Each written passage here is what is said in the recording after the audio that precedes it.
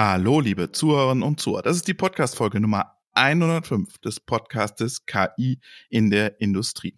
Das ist eine Kurz-KI-Folge, die Peter mit Kenza von der Telekom aufgenommen hat. Doch bevor es in die Diskussion geht, habe ich noch eine wichtige Vorankündigung zu machen. Nächste Folge, 106, bekommt ihr einen exklusiven Einblick in die KI-Strategie von Trumpf. Wir freuen uns sehr, dass Trumpf Partner unseres Podcasts geworden ist und ihr kriegt dafür den exklusiven Einblick in die Strategie des Maschinenbauers. Und aktualisiert eure Lebensläufe, denn es gibt Jobs bei Trumpf. Wie man sich bewirbt, was man tut, was die Aufgaben sind und was die nächsten Trumpf-Projekte mit KI zu tun haben, erfahrt ihr nächste Woche. Und jetzt zu Peter und Kenza. Liebe Zuhörerinnen, liebe Zuhörer, herzlich willkommen zur Kurz-KI-Folge KI in der Industrie zum Thema KI für alle. Mir zugeschaltet ist Kenza Aid-Si Abu. Kenza arbeitet bei der Deutschen Telekom und sie hat ein Buch geschrieben mit dem eigenen, würde ich sagen, Titel Keine Panik ist nur Technik, in dem die KI eine wichtige, wenn nicht die Hauptrolle spielt. Grüße dich, Kenza. Hallo Peter, vielen Dank für die Einladung. Gerne. Ja, du und ich, wir hatten schon vor 2 Monaten bei der Hannover Messe, da durfte ich moderieren, das Vergnügen. Und ich freue mich sehr mit einer, ich glaube mittlerweile seit 2-3 Tagen, Spiegel-Bestseller-Liste Autorin verbunden zu sein. Stelle dich doch bitte kurz den Zuhörerinnen, den Zuhörern vor. Wo kommst du her? Was hast du eventuell vor der Telekom gemacht? In welchem Bereich der Telekom arbeitest du und was machst du dort genau?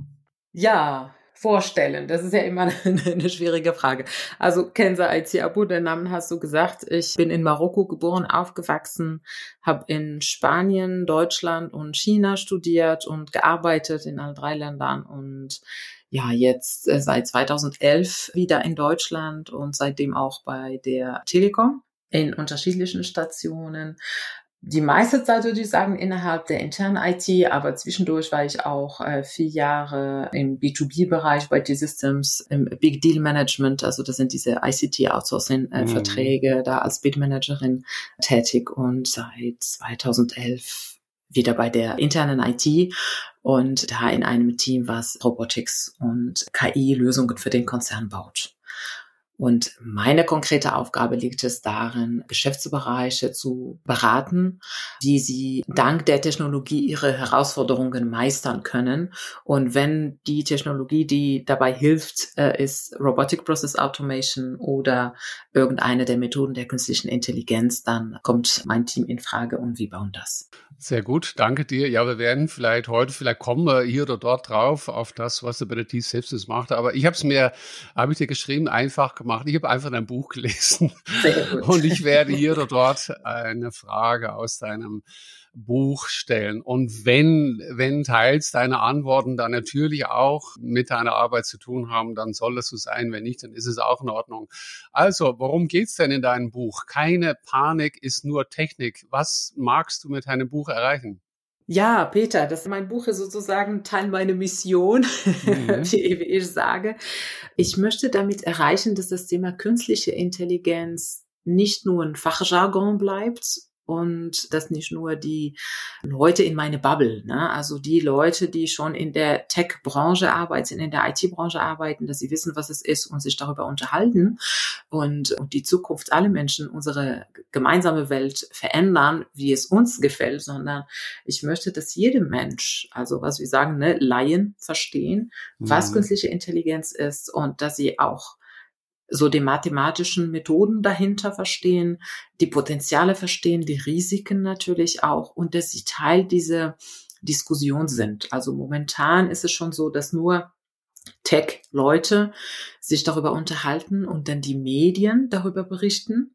Meistens ist die Medienerstattung auch relativ düster, Also es wird über Diskriminierungen, über falsche Ergebnisse berichtet, natürlich auch über die Potenziale, aber trotzdem wird immer so bisschen ist es dunkel und da ist ein Roboter, der in die Sterne fasst. Ne? Also das gibt ein bisschen den Eindruck, dass es so ein bisschen magisch oder mystisch ist. Und ja, und dann kommt natürlich dieses Bild des Terminators in den Sinne. Genau. Und das hilft uns nicht, denn das gibt natürlich nur Angst, das verursacht Angst. Die Leute verbinden immer die Hollywood-Filme mit KI oder wenn sie KI hören. Und das führt natürlich dazu, dass die Leute davor Angst haben, sich damit nicht auseinandersetzen wollen. Aber Konsumenten davon sind wir alle, ohne Ausnahme. Und das ist das, was ich versuche mit dem Buch so ein bisschen, dass wir auch die bisher nur Konsumenten waren, im schlimmsten Fall wussten sie es noch nicht mal, dass sie Konsumenten sind, dass sie das verstehen und dass sie vom Konsumenten ein bisschen zum Mitgestalter werden. Sehr gut. Deine, meine, unsere Missionen sind sehr, sehr ähnlich. Ich habe ja auch schon mal gesagt, also jeder der 500 Millionen Europäer sollte eigentlich das Recht bekommen auf, ich habe immer gesagt, 1 Stunde Einführung.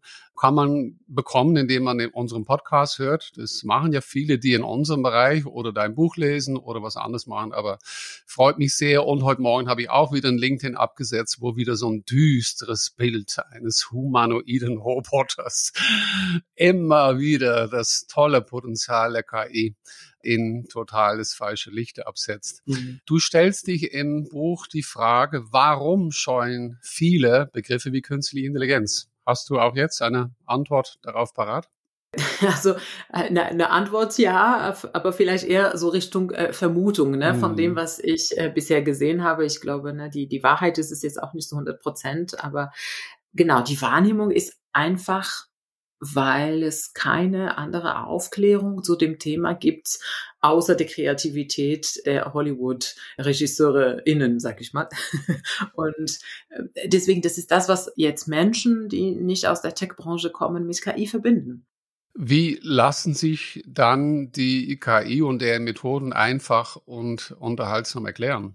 Ja, das ist eine gute Frage. Mit der Frage hatte ich mich vor ein paar Jahren intensiv auseinandergesetzt, weil das wurde mir irgendwann auch klar, okay, wenn du das anderen Menschen erklärst, die nicht aus der Branche kommen, dann musst du es mit anderen Methoden erklären und jetzt nicht anhand einer Gleichung oder einen Algorithmus, sage ich mal. Und deswegen habe ich versucht, immer Situationen im Alltag zu finden, die jeder verstehen kann und damit die Parallele zu bilden zu der Methodik, die man in der KI nutzt.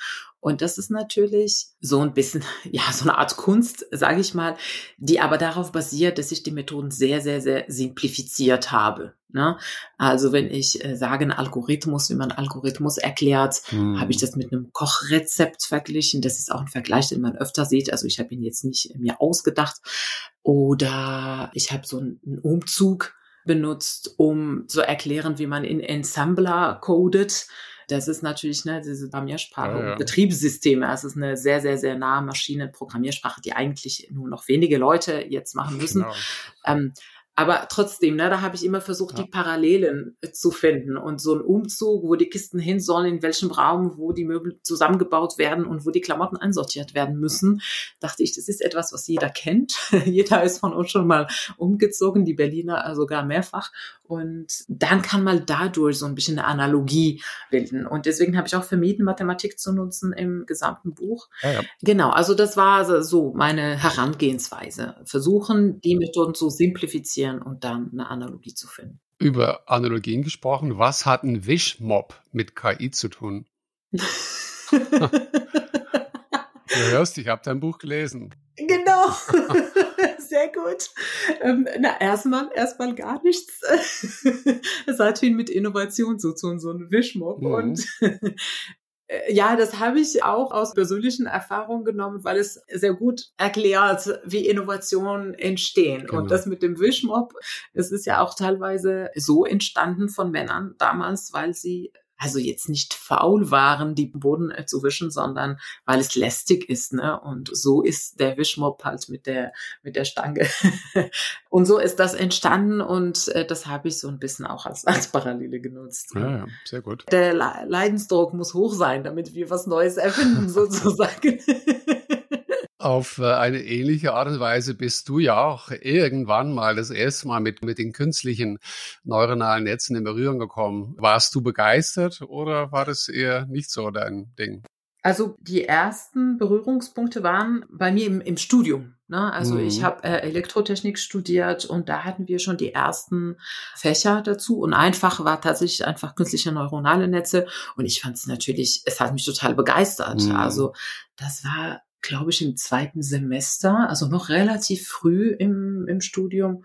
Und ich fand es super spannend, dass man irgendwie Mathematik oder so Elektronik mit dem Körper verbindet und damit auch so Probleme löst, die man vorher nicht lösen konnte.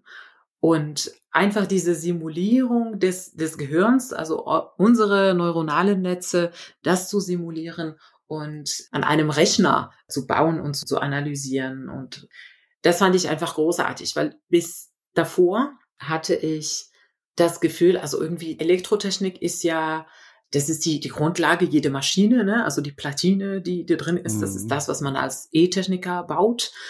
Und das war für mich, okay, ganz rechts. Und dann der männliche Körper und Biologie und so ganz links. Egal welche Seite, also auf jeden Fall total getrennt. Das waren für mich 2 getrennte Welten. Und als ich dieses Fach belegt habe, künstliche neuronale Netze, habe ich gesehen, dass das nicht 2 getrennte Welten sind, sondern dass man voneinander lernen kann. Und diese Kombination hat mich fasziniert. Sprichst du mit Siri, Alexa oder Cortana? Nein. Nein, wirklich nicht. Das ist immer so eine Fangfrage. Nein, nichts zu fangen. Peter. Nee, war eine Fangfrage. Ich wollte es nur wissen. Ja, ich weiß, alle fragen mich das. Nein, ich nutze keine digitale Assistenten. Okay. Und warum? Ja, weil mir der Benefit nicht hoch genug ist. Also für mich ist das nur Komfort. Und bisher komme ich klar ohne. Und deswegen nutze ich sie nicht, weil ich natürlich auch versuche, datensparsam umzugehen. Ne? Also es ist ja immer so, ich glaube, die Leute, die diese Geräte bauen, sage ich mal, oder sich damit auseinanderkennen, die nutzen sie eher weniger als welche, die nicht verstehen, was dahinter steckt. Ja, also ich nutze sie gar nicht. Mein Mann nutzt ab und zu mal Siri, weil mein Sohn das auch total toll findet. Und wie gesagt, irgendwann ist der Druck da zu hoch, ne, wenn die Kinder das unbedingt haben wollen, weil es bequemer ist und sie nicht den Lichtschalter drücken wollen. Kann ja sein, dass es das Ende ist. Aber kann ich aus eigener Erfahrung auch berichten, immer nur so ein Punkt, dass man nach einem Jahreszeit dann auch manchmal wieder unglaublich gerne einen Schalter drücken würde. Das kann ich dir sagen. Aber es geht jetzt nicht um mich. Und ich hätte dich vielleicht eventuell dann gefragt, was du davon hältst, dass das alles ja weibliche Namen sind. Oder jetzt kann ich fragen, ob das mit ein Grund ist, diese Tatsache, dass eben diese Assistentinnen alle die weiblichen Namen haben. Das hast du jetzt aber nicht so geantwortet, will ich dir auch gar nicht so. Nee, das ist nicht der Grund. Völlig in Ordnung. Wir leben in einer freien Welt und wir müssen tatsächlich auch nicht alles machen, was wir vielleicht halt selber mit produzieren oder mit in die Welt setzen.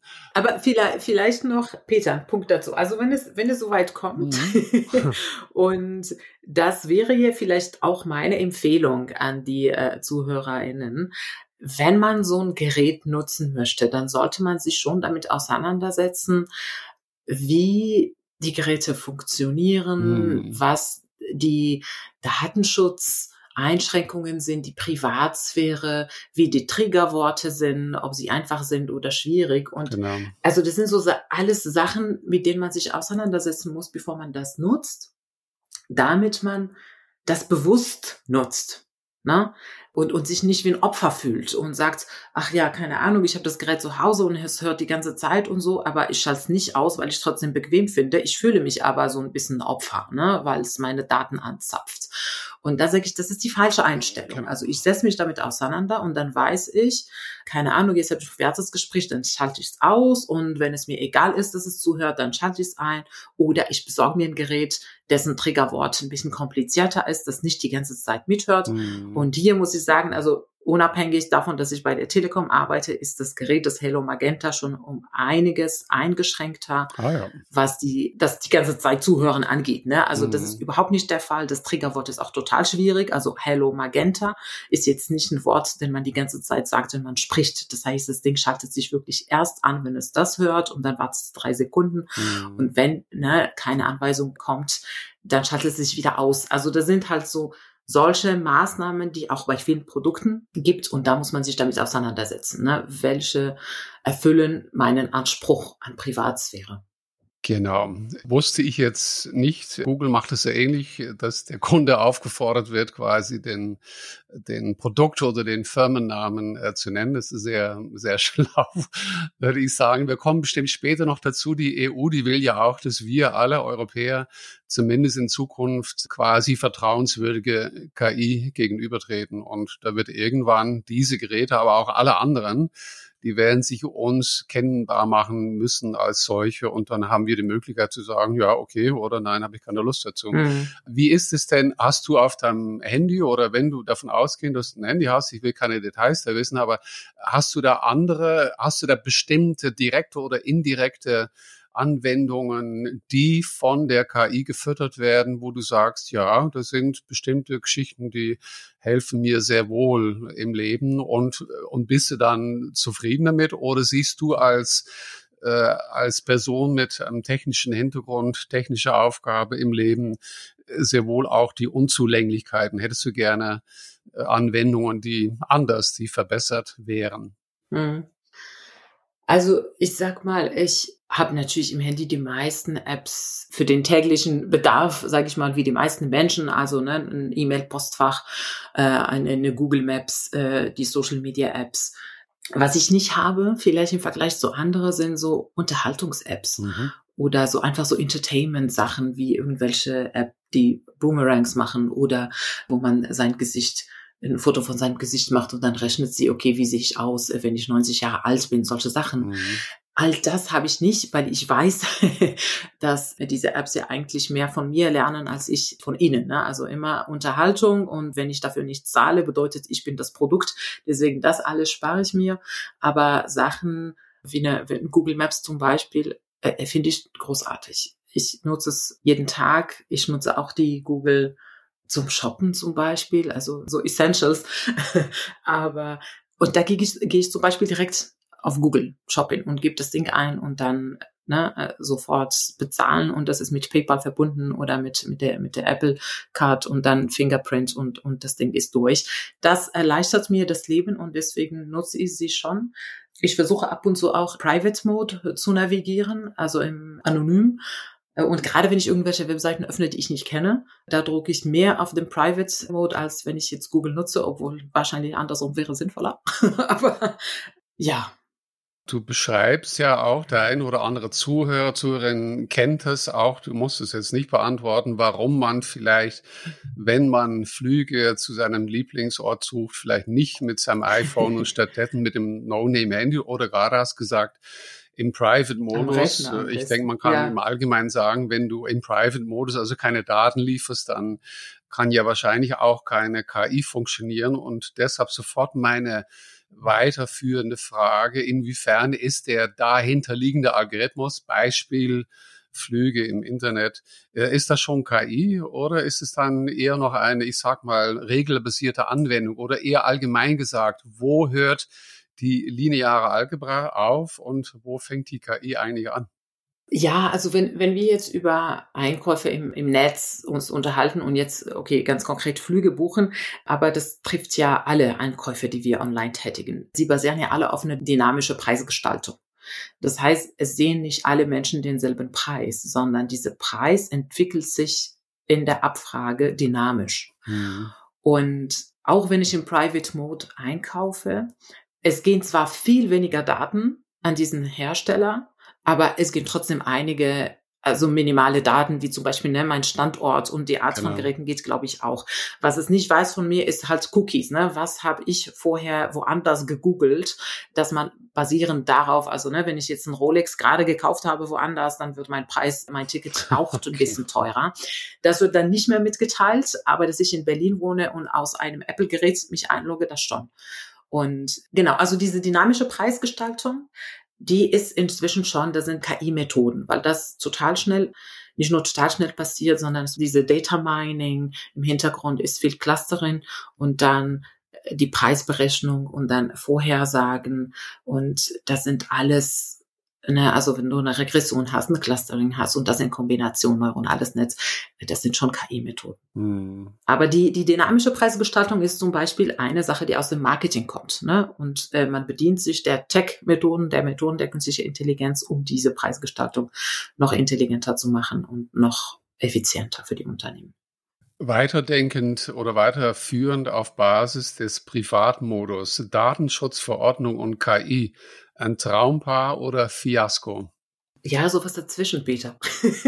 Okay, sehr diplomatische Antwort. Ja, genau, diplomatische Antwort. Ich versuche immer so, nicht in Grauzonen, nee, das stimmt nicht. Aber in diesem Fall sage ich es auch, weil das Leben ja generell nicht so einfach ist. Ne? Es gibt nicht nur schwarz oder weiß. In diesem Fall tendiere ich eher zu Datenschutzgrundverordnung, auf jeden Fall, weniger als Fiasko, aber auch nicht zu 100%, weil ich sage, die darf nicht starr sein, diese Verordnung. Und ich glaube, sie ist es nicht. Ne? Aber generell, ne, unabhängig jetzt von diesem konkreten Fall, von dem konkreten Entwurf, was die EU jetzt gerade herausgebracht hat, was in meinen Augen nicht starr ist.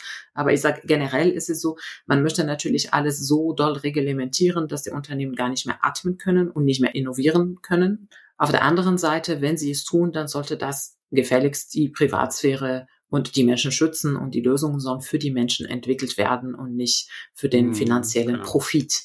Ne? Und in diesem Rahmen muss man sich bewegen. Und wir sehen, da wo null Rahmen gibt, wo null Einschränkungen gibt, dann dienen die Lösungen dazu, dass der finanzielle Profit einfach vermehrt wird, egal welchen Einfluss das auf die Privatsphäre hat. Also die Extrembeispiele haben wir ja aus dem Osten, sage ich mal, Fernosten. Und auf der anderen Seite ja alles so zu reglementieren, dass man ja gar keine Innovation mehr betreibt. Das geht auch nicht. Es ist jetzt auch nicht der Fall. Es war bisher ein bisschen den Eindruck in Europa, weil wir uns in den letzten Jahren mehr über die Rahmenbedingungen unterhalten haben und über die Regulierung als über die Technologie, würde ich fast sagen. So sind wir halt. Wir sind halt Europäer. Genau. Aber die gute Nachricht ist, wir sehen jetzt, dass die Unterhaltungen um die Regulierung langsam runtergehen und dass die Unterhaltungen über Technologie langsam hochgehen. Also ich glaube, wir haben schon diesen Tipping Point erreicht, wo die EU jetzt ihre Verordnung rausgebracht hat. Genau. Der wurde jetzt von vielen Vereinen, Unternehmen kommentiert und jetzt warten wir darauf, dass das Verordnungspapier, das Finale dann rauskommt, was eventuell jedes Jahr oder jedes zweites Jahr, wie auch immer, nochmal aktualisiert werden muss.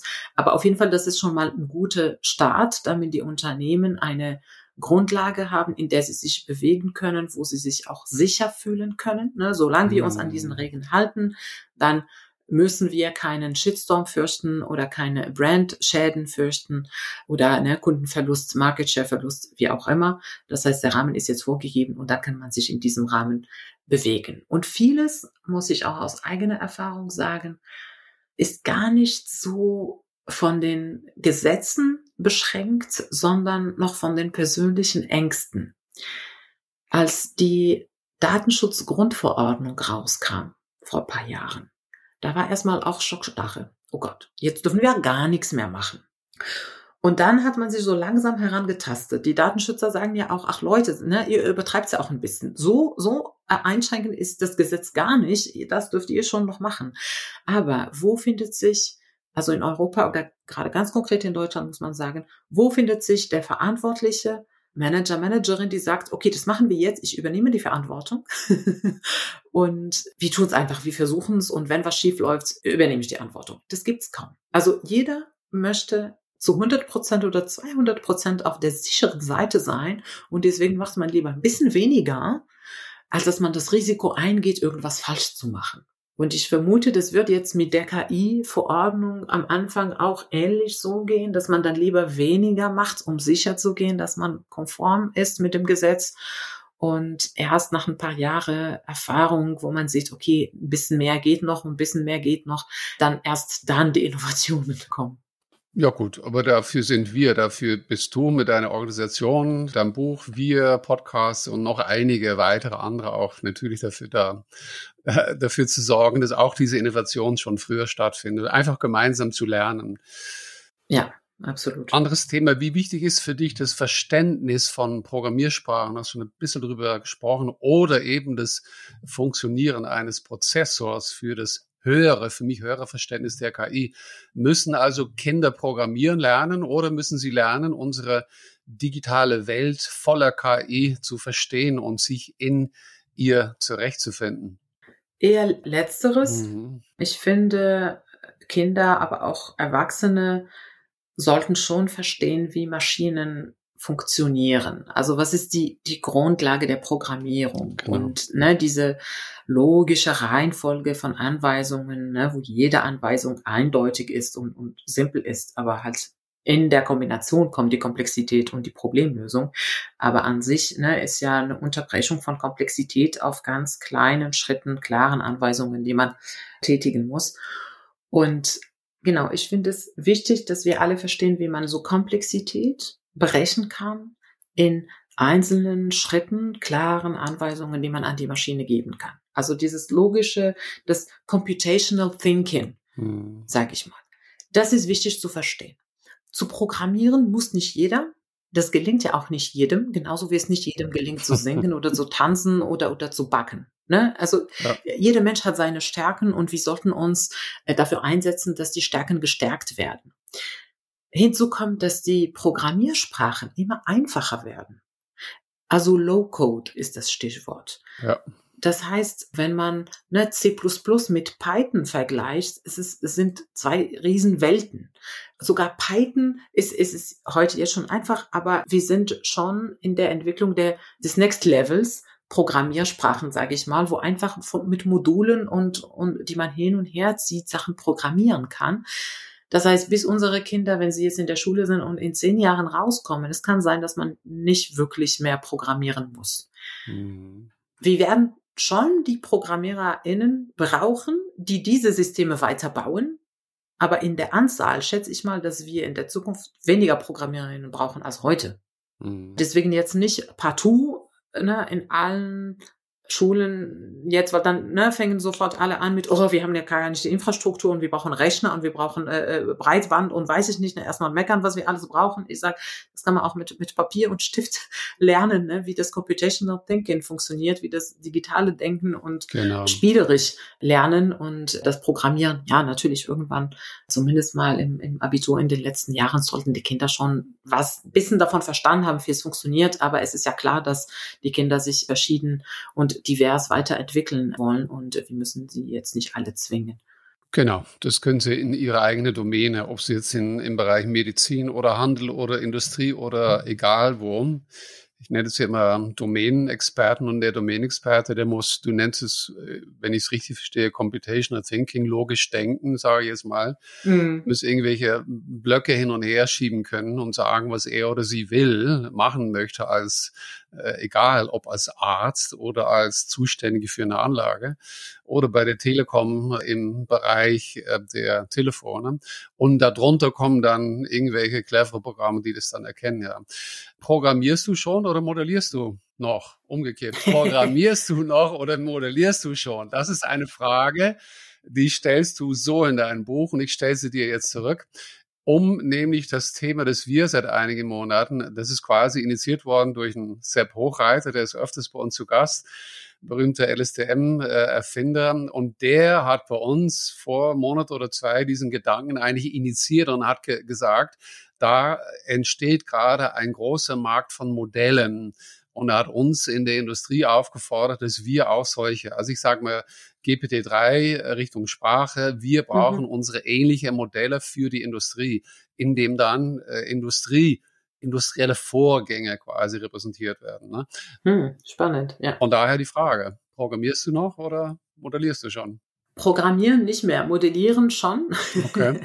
Und ich sage mal jetzt nicht fancy mit irgendwelchen Tools, das auch nicht mehr. Früher habe ich ja noch gemacht, als ich im Festnetzbereich gearbeitet habe. Aber was ich inzwischen mache, dadurch, dass meine Aufgabe daran liegt, eben Geschäftsbereiche zu beraten. Ich bin auch jemand, der sehr visuell arbeitet. Also wenn wir uns über irgendeinen Prozess unterhalten, dann muss ich sofort diesen Prozess malen, sage ich mal. Und das ist ja so ein bisschen das Modellieren, gucken, welche Informationen reinkommen, welche raus, welcher Schritt kommt danach, welche Entscheidung kommt dazwischen. Und das auch zu illustrieren und vor Auge zu haben, ne? Und dann mit den richtigen Ansprechpartnern durch den Prozess durchgehen und gucken, was ist Standard, wo sind Ausnahmen, wer ist alles beteiligt. Das ist schon etwas, was ich sehr gerne mache, weil es mir hilft, so die Komplexität, also Transparenz über die Komplexität zu haben, um das in kleinen Teilen unterbrechen zu können. Also ich würde fast vermuten, dass es etwas, was jeder Ingenieur oder Ingenieurin fast automatisch macht, aber mir macht es auch noch Spaß und deswegen mache ich es vielleicht noch öfter als die anderen. Und kannst du dir dann vorstellen oder hast du das schon gesehen, bist du schon begegnet, dass tatsächlich solche Gedanken in Modellen wie dein oder von anderen, dass die demnächst, in nächster Zukunft dann quasi vermarktet werden? Also der eine, der hat seine Gedanken über Daten modelliert in ein Modell. Und das Modell, das repräsentiert ja irgendeine echte Umgebung quasi. Kannst du dir vorstellen, dass daraus ein Markt entstehen könnte?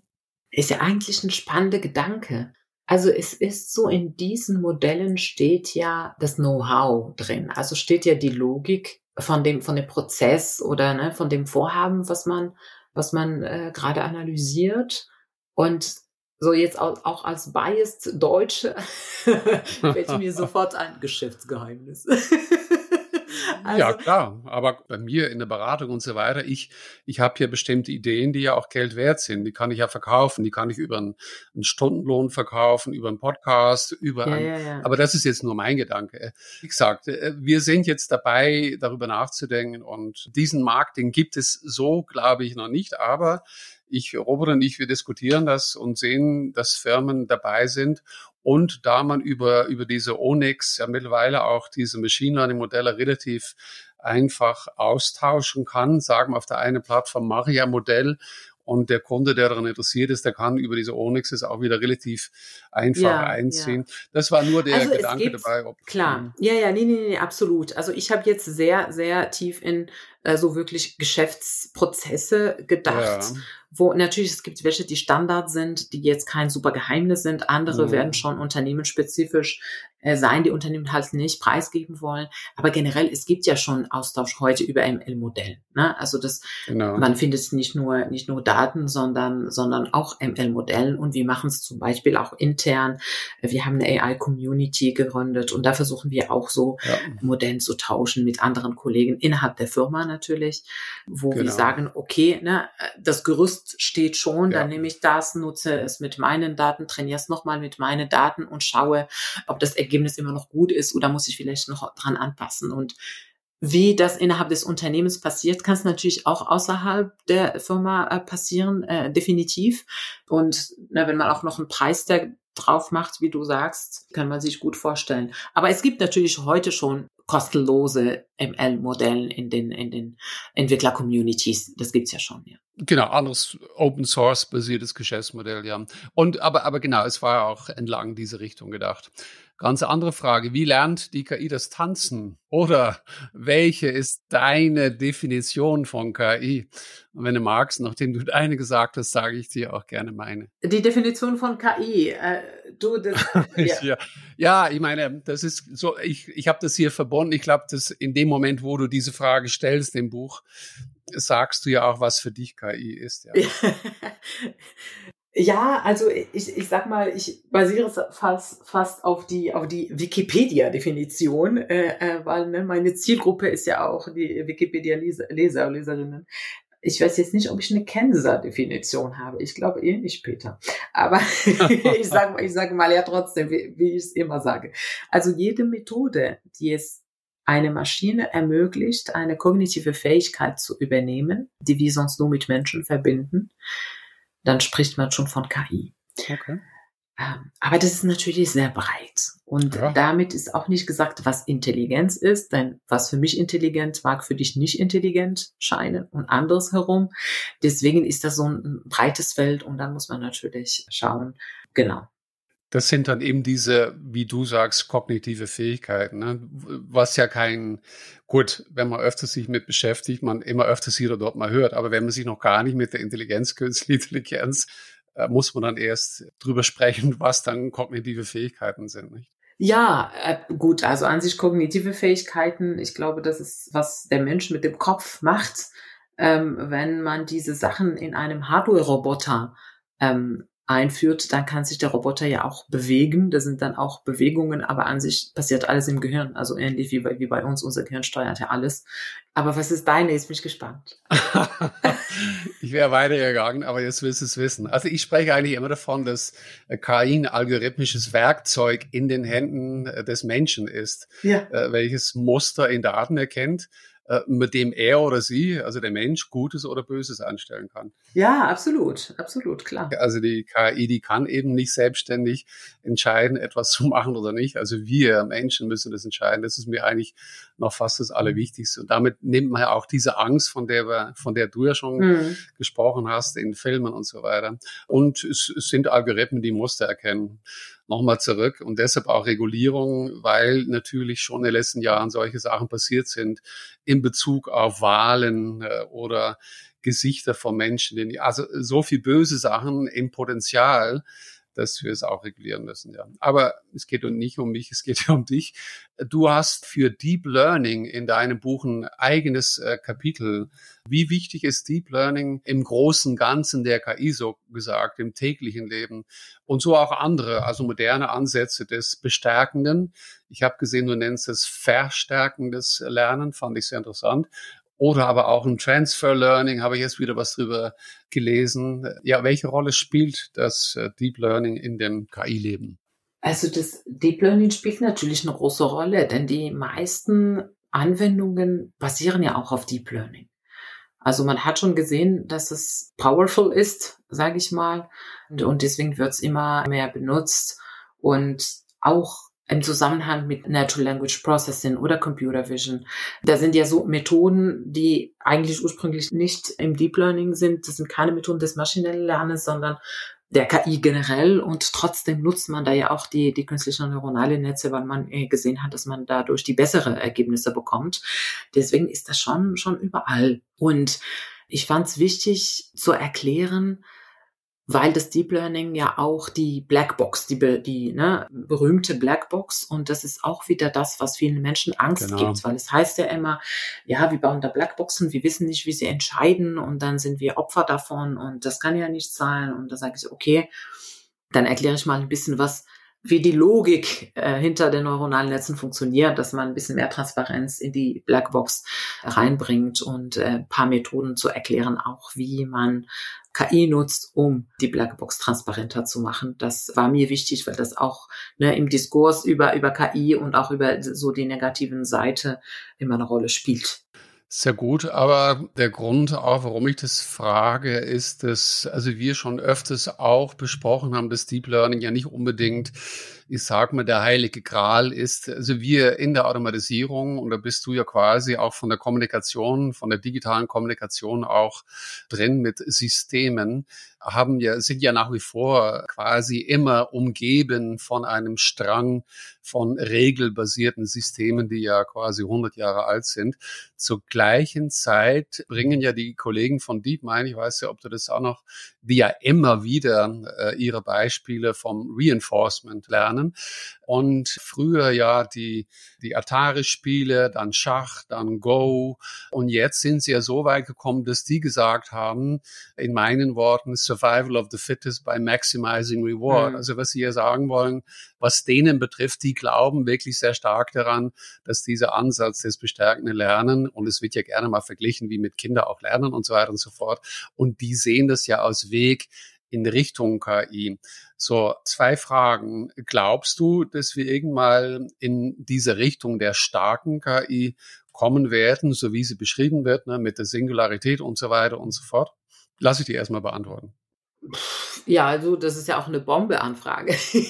Ja. Also erstmal zu dem Begriff verstärkende, bestärkend ist ja, ich finde es total schwierig mit den deutschen Begriffen. Ne? Also ich habe in der Literatur gesucht, wie übersetzt man Reinforcement Learning, und dann habe ich verstärkend, aber ich hänge jetzt nicht an dem Begriff.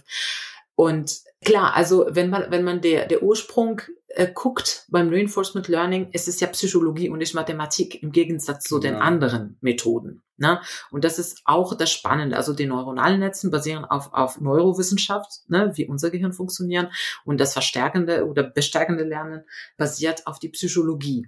Und deswegen ist es spannend zu sehen, dass wir auch solche Methoden nutzen, um Maschinen auch Sachen beizubringen. Ob es dann dazu führt, dass wir irgendwann mal die starke KI haben, kann ich auch nicht beantworten, Peter. Also zu 100% keine Ahnung. Ich sage dir aber, wie meine Gedanken dazu sind. Ja. Ich sag mal, wenn wir unser Gehirn kopieren wollen, sei es jetzt seine Biologie, Neurowissenschaft, Psychologie, das ist also die Psyche sozusagen. Wenn wir das auf die Maschine übertragen wollen, damit die Maschine irgendwann mal so funktionieren wie wir, dann setzt das voraus, dass wir zu 100% verstanden haben, wie unser Gehirn funktioniert und wie unsere Psyche funktioniert. Und das haben wir nicht. Also wenn man die Neurowissenschaftler hört, sie sagen, wir haben gerade mal zu 10% verstanden, wie unser Gehirn funktioniert. Was ist ein Bewusstsein? Das können wir noch nicht beantworten. Was ist Psyche? Können wir noch nicht beantworten. Das sind immer noch Konzepte, die Philosophen irgendwann mal oder, ich weiß nicht, woher die kommen, aus den Geisteswissenschaften auf jeden Fall stammen, die aber biologisch noch nicht nachgewiesen werden konnten. Ne? Also wo steht genau die Psyche oder wo steht genau ein Bewusstsein im Gehirn oder welche Reihenfolge an Impulsen zwischen Neuronen führt dazu, dass wir ein Bewusstsein haben, können wir auch noch nicht nachweisen. Deswegen zweifle ich, dass das so lange das so ist, dass wir das an die Maschine übertragen können.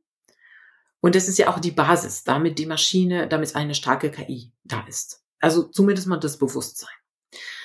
Und genau, das heißt, solange wir das nicht erreicht haben, kann es in meinen Augen nur sehr schwer eine starke KI werden. Aber in diesen Neurowissenschaft und so, da bin ich keine Expertin und deswegen kann ich auch keine Aussage dazu treffen. Ich glaube, das sind sowieso Fragen, die man nur mit so visionärsmäßig beantworten kann und jetzt nicht auf Datenfakten basiert. Und dann hast du natürlich die Visionäre wie Elon Musk, der sagt ja natürlich und andere, die sagt ja auf gar keinen Fall. Genau. Und die Wahrheit entweder liegt irgendwo dazwischen oder bei einem von beiden. Ne? Und dann in 100 Jahren gucken wir zurück und sagen, ja, okay, er hat sich geirrt und er hatte recht. Das wäre schon mal ein Zeichen, wenn du und ich noch in 100 Jahren zurückgucken können. Vielleicht unsere Kinder, schauen wir mal. Ich muss zum Abschluss kommen, sonst haut mich der Robert wieder, weil ich immer viel zu lange Kurz-KIs mache. Also kommen wir zu der abschließenden Fragen. KI in Deutschland, in Spanien, in Europa, in China, USA und der Welt. Wo stehen wir und wo werden wir stehen in Richtung 100 Jahren ist ein bisschen zu weit weg, aber wo stehen wir in 15 oder 20 Jahren? Wie wird unsere Welt um uns herum strukturell anders aussehen? Und was muss dafür nach deiner Meinung auch geschehen, damit sie einigermaßen so aussehen wird in Bezug auf KI, wie du es dir vielleicht vorstellen kannst? Bezieht sich jetzt deine Frage auf eine Art Ländervergleich? Also wenn du sagst, wo stehen wir als Deutschland oder als Welt? Ja, das wäre das eine, ja. Du magst gerne, wenn du willst, in Bezug auf Deutschland und Europa sagen, wir müssen mehr oder weniger machen. Aber stelle ich die Frage mal anders.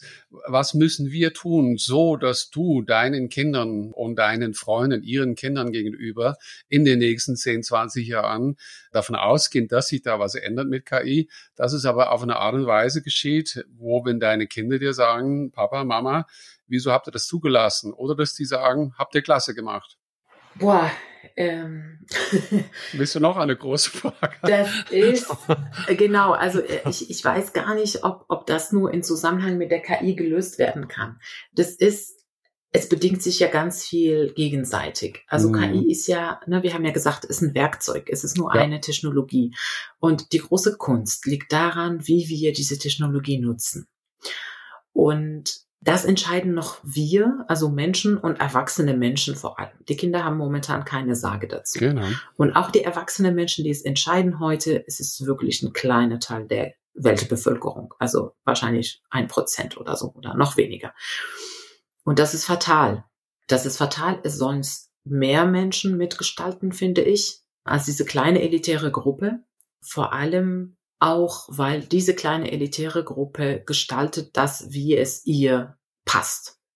Mhm. Es ist nicht wirklich für die Allgemeinheit gebaut. Es ist immer noch für die Privilegierten gebaut und immer noch mit ganz vielen finanziellen Interessen im Hintergrund. Und deswegen sage ich, es ist wirklich eine Komplexität. Also die Frage in meinen Augen ist, wie schaffen wir es, eine bessere Welt für unsere Kinder zu bauen, dass sie uns nicht in die Augen schauen und sagen, warum hast du es nicht verhindert?